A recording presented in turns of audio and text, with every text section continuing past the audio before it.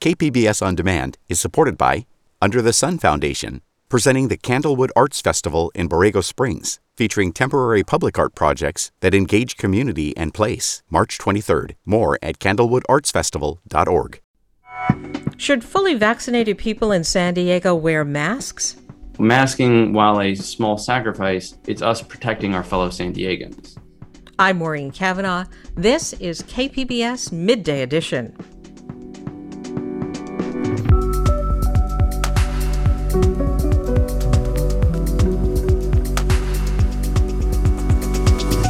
On this Pride weekend, we check in on the health of San Diego's gay bars.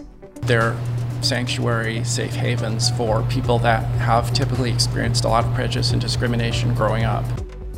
And our weekend preview highlights the first ever North Park Book Fair. That's ahead on Midday Edition.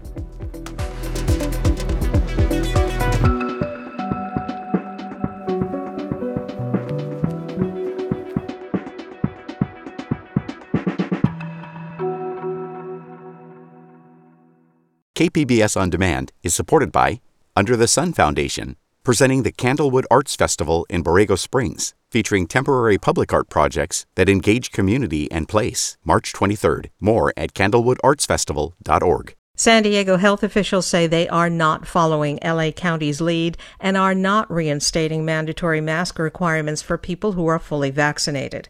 LA is seeing a disturbing surge in COVID cases. For the last 7 days, there have been more than 1,000 new daily infections.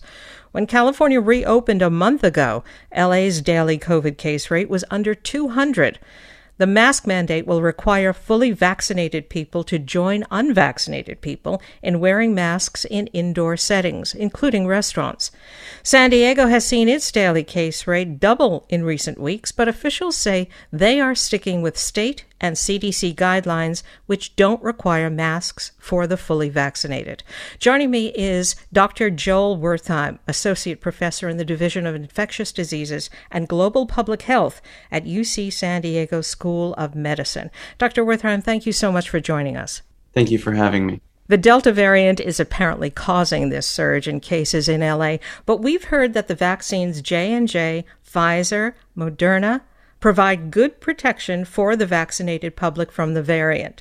So why is Los Angeles saying vaccinated people need to wear masks? Well, we still see people who are fully vaccinated with these various vaccines getting infected. And as we see as people start going out more and more in the community and interacting with more and more people, even if you're vaccinated, your risk is becoming higher. So I know that when I go inside, I still mask up because this Delta variant is really a different beast from what was circulating previously. How so? How is it different? Well, it definitely seems to be more transmissible.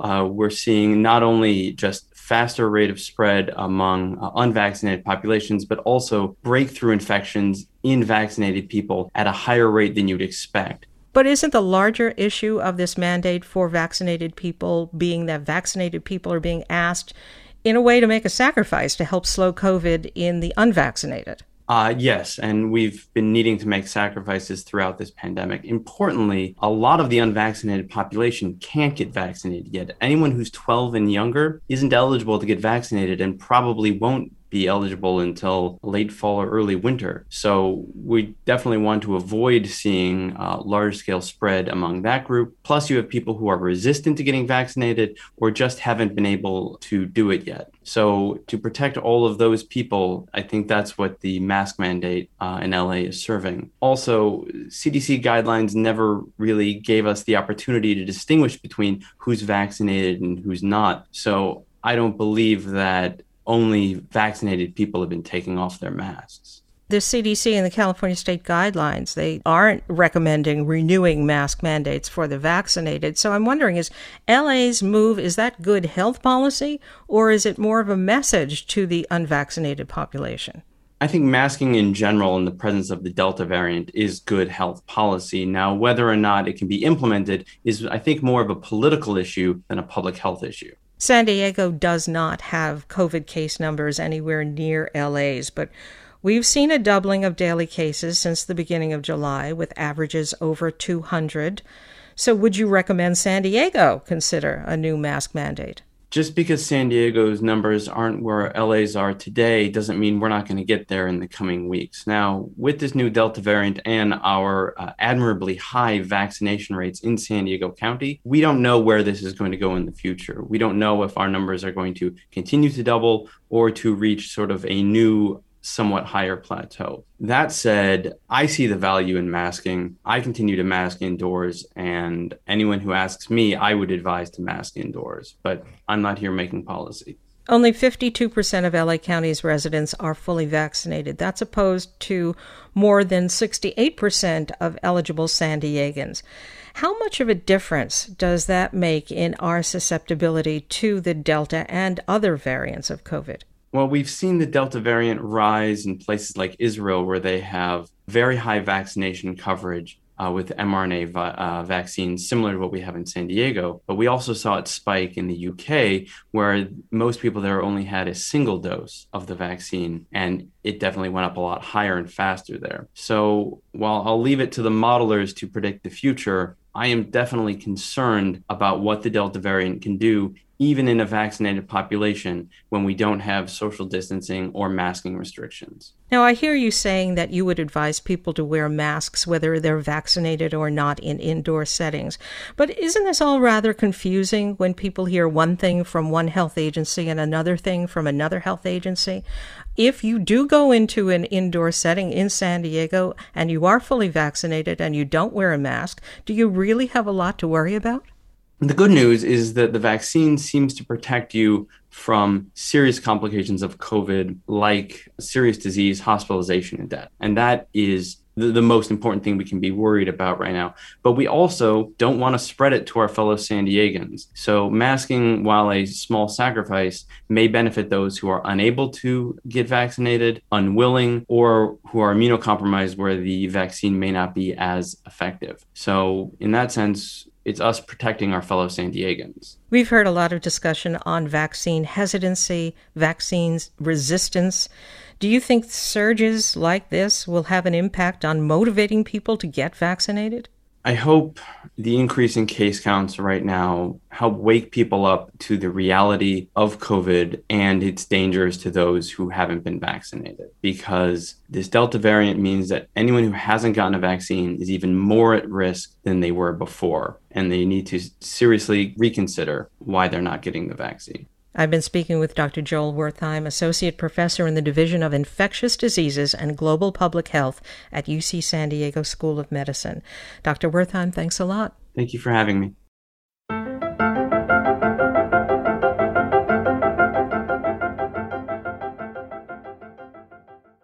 Gay bars are back as California lifts COVID restrictions and the annual Pride celebration comes to town. KPBS's Katie Stiegel says these long-standing safe havens for the LGBTQ community are re-emerging after a year in which many feared they would go out of business. It was mid-June, 2 days after California lifted its COVID restrictions, and the crowd at the rail was ready to celebrate after a long 16 months. It's been a hard road back. San Diego's oldest gay bar has survived attacks from law enforcement, the HIV/AIDS epidemic, and most recently, the COVID-19 lockdowns. The low point for some business owners came when 2020's Pride was canceled. That's when the rail's owner, Gail Santillan, thought the run might be over. And that, to me, was like the harder blow. Not just COVID. It was losing Pride. And losing Pride to anyone in this neighborhood, business-wise, is huge. We bank on that entire week. It's just bigger than most people can imagine. Santillan made the best of the downtime. While the rail was closed, she did some minor repairs and made an effort to take care of the staff. She made them meals each day until they were on unemployment. Santillan also received a PPP loan, and her landlords helped her work out a plan to stay open.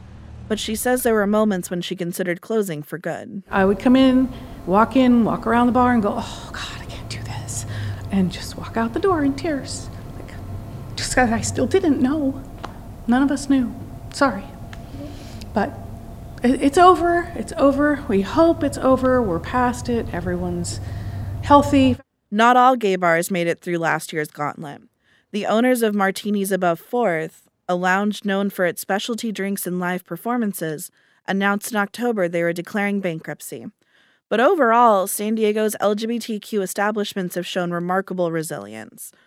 Paul Detweiler produced the documentary San Diego's Gay Bar History.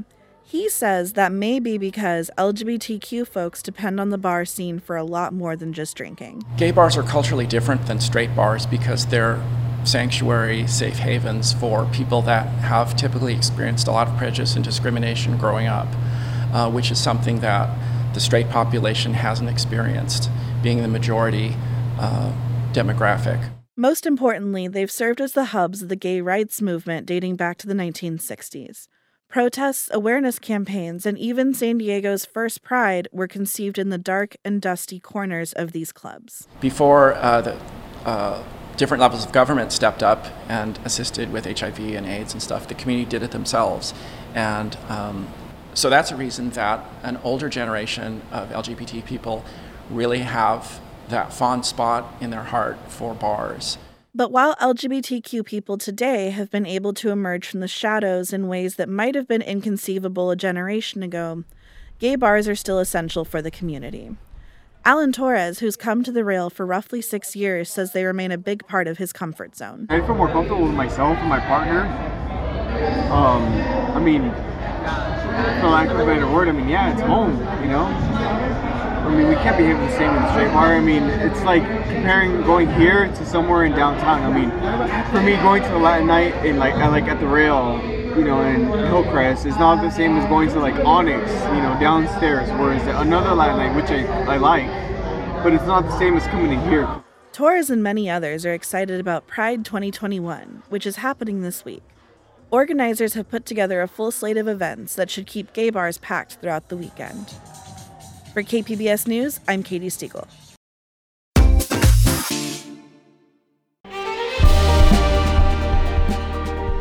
Hi, I'm Bill Hohen. And I'm Ted Hohen. Over the past 50 years, our family has brought many world-class dealerships to Carlsbad, including Mercedes-Benz, Porsche, Audi, Honda, Acura, Jaguar, and Land Rover. That's right. This year we're celebrating 50 years in Carlsbad. So on behalf of the entire Hohen family, we want to thank San Diego. Throughout the years, we've taken tremendous pride in meeting and even exceeding our customers' automotive needs. We value the relationships with our clients and look forward to serving you for years to come. We invite you to visit one of the Hohen Carlsbad dealerships or hohenmotors.com.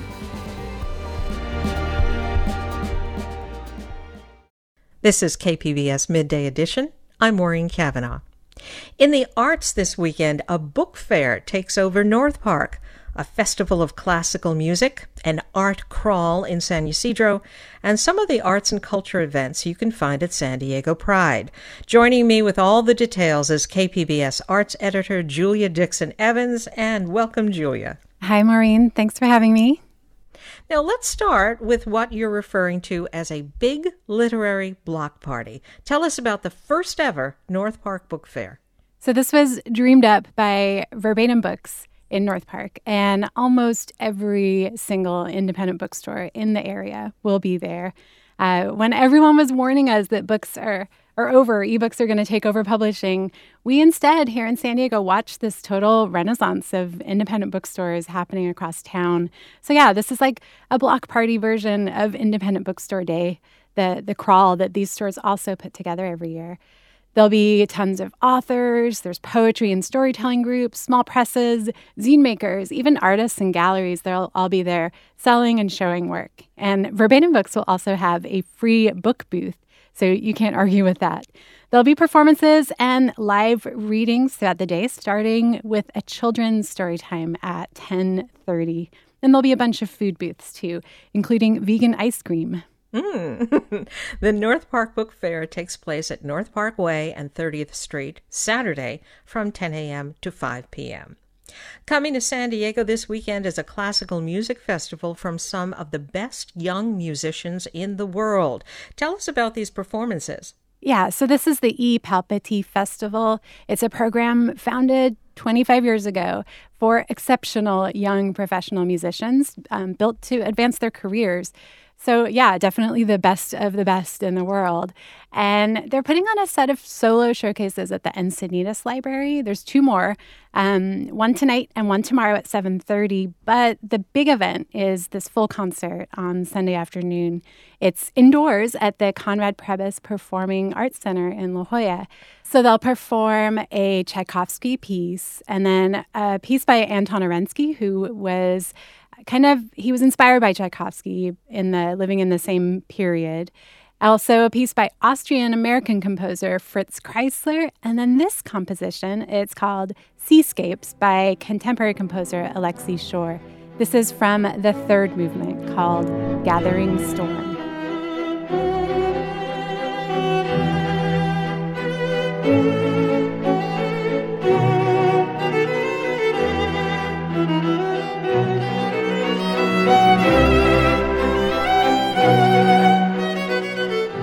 The Eupalpity Festival concert takes place Sunday at 3 at the Conrad Prebys Performing Arts Center. Soloist performances take place tonight and Saturday night at 7:30 at the Encinitas Library. San Diego Pride is underway. It's in hybrid form this year, so in addition to virtual offerings, they're also doing some in-person events. And you have a few art-related Pride events on your radar, Julia. Tell us about those. Yeah, first is Diversionary Theater's production of Dear One, Love and Longing in Mid-Century Queer America. It's a new play by trans playwright Joshua Irving Gershik, and they use a set of archived letters that were sent in to One magazine in the 50s and 60s. One was the first openly gay publication in America, and these letters, they range from people expressing anger or fear or looking for community, even some early shows of allyship. And Diversionary is producing this with their Teen Versionary summer acting intensive program. These will be outdoor shows at St. Paul's Cathedral at 1 and 4 o'clock on Saturday. And also in the visual art world is the Studio Doors annual juried Proud Plus show. This show has been open since the beginning of the month, but they're throwing an artist reception Saturday night from 6 to 9. There's a ton of options throughout the weekend. There's drag performers and smaller parties in person, as well as a full event live stream tomorrow that'll be on Facebook Live or YouTube starting at 9 o'clock.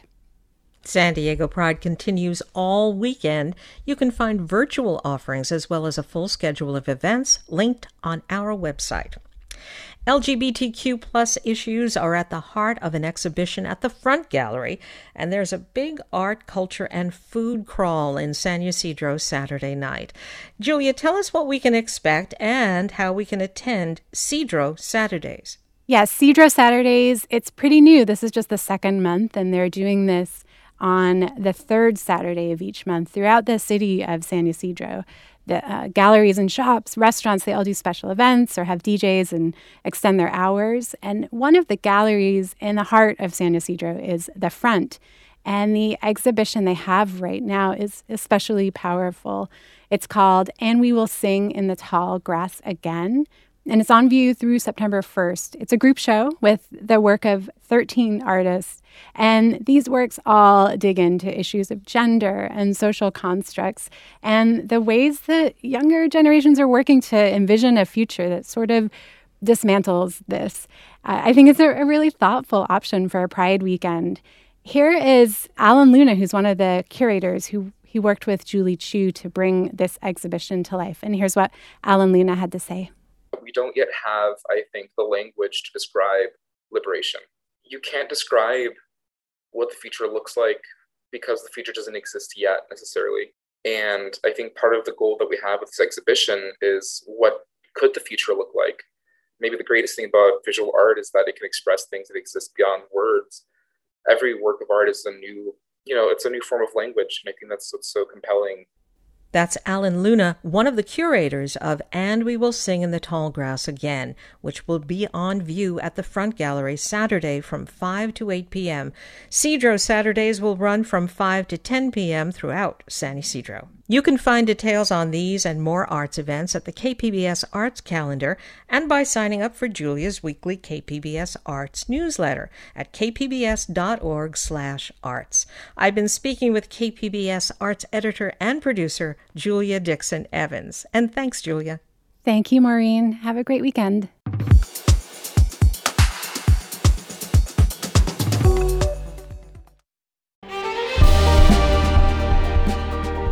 Hi, I'm Bill Hohen. And I'm Ted Hohen. Over the past 50 years, our family has brought many world-class dealerships to Carlsbad, including Mercedes-Benz, Porsche, Audi, Honda, Acura, Jaguar, and Land Rover. That's right. This year we're celebrating 50 years in Carlsbad. So on behalf of the entire Hohen family, we want to thank San Diego. Throughout the years, we've taken tremendous pride in meeting and even exceeding our customers' automotive needs. We value the relationships with our clients and look forward to serving you for years to come. We invite you to visit one of the Hohen Carlsbad dealerships or hohenmotors.com.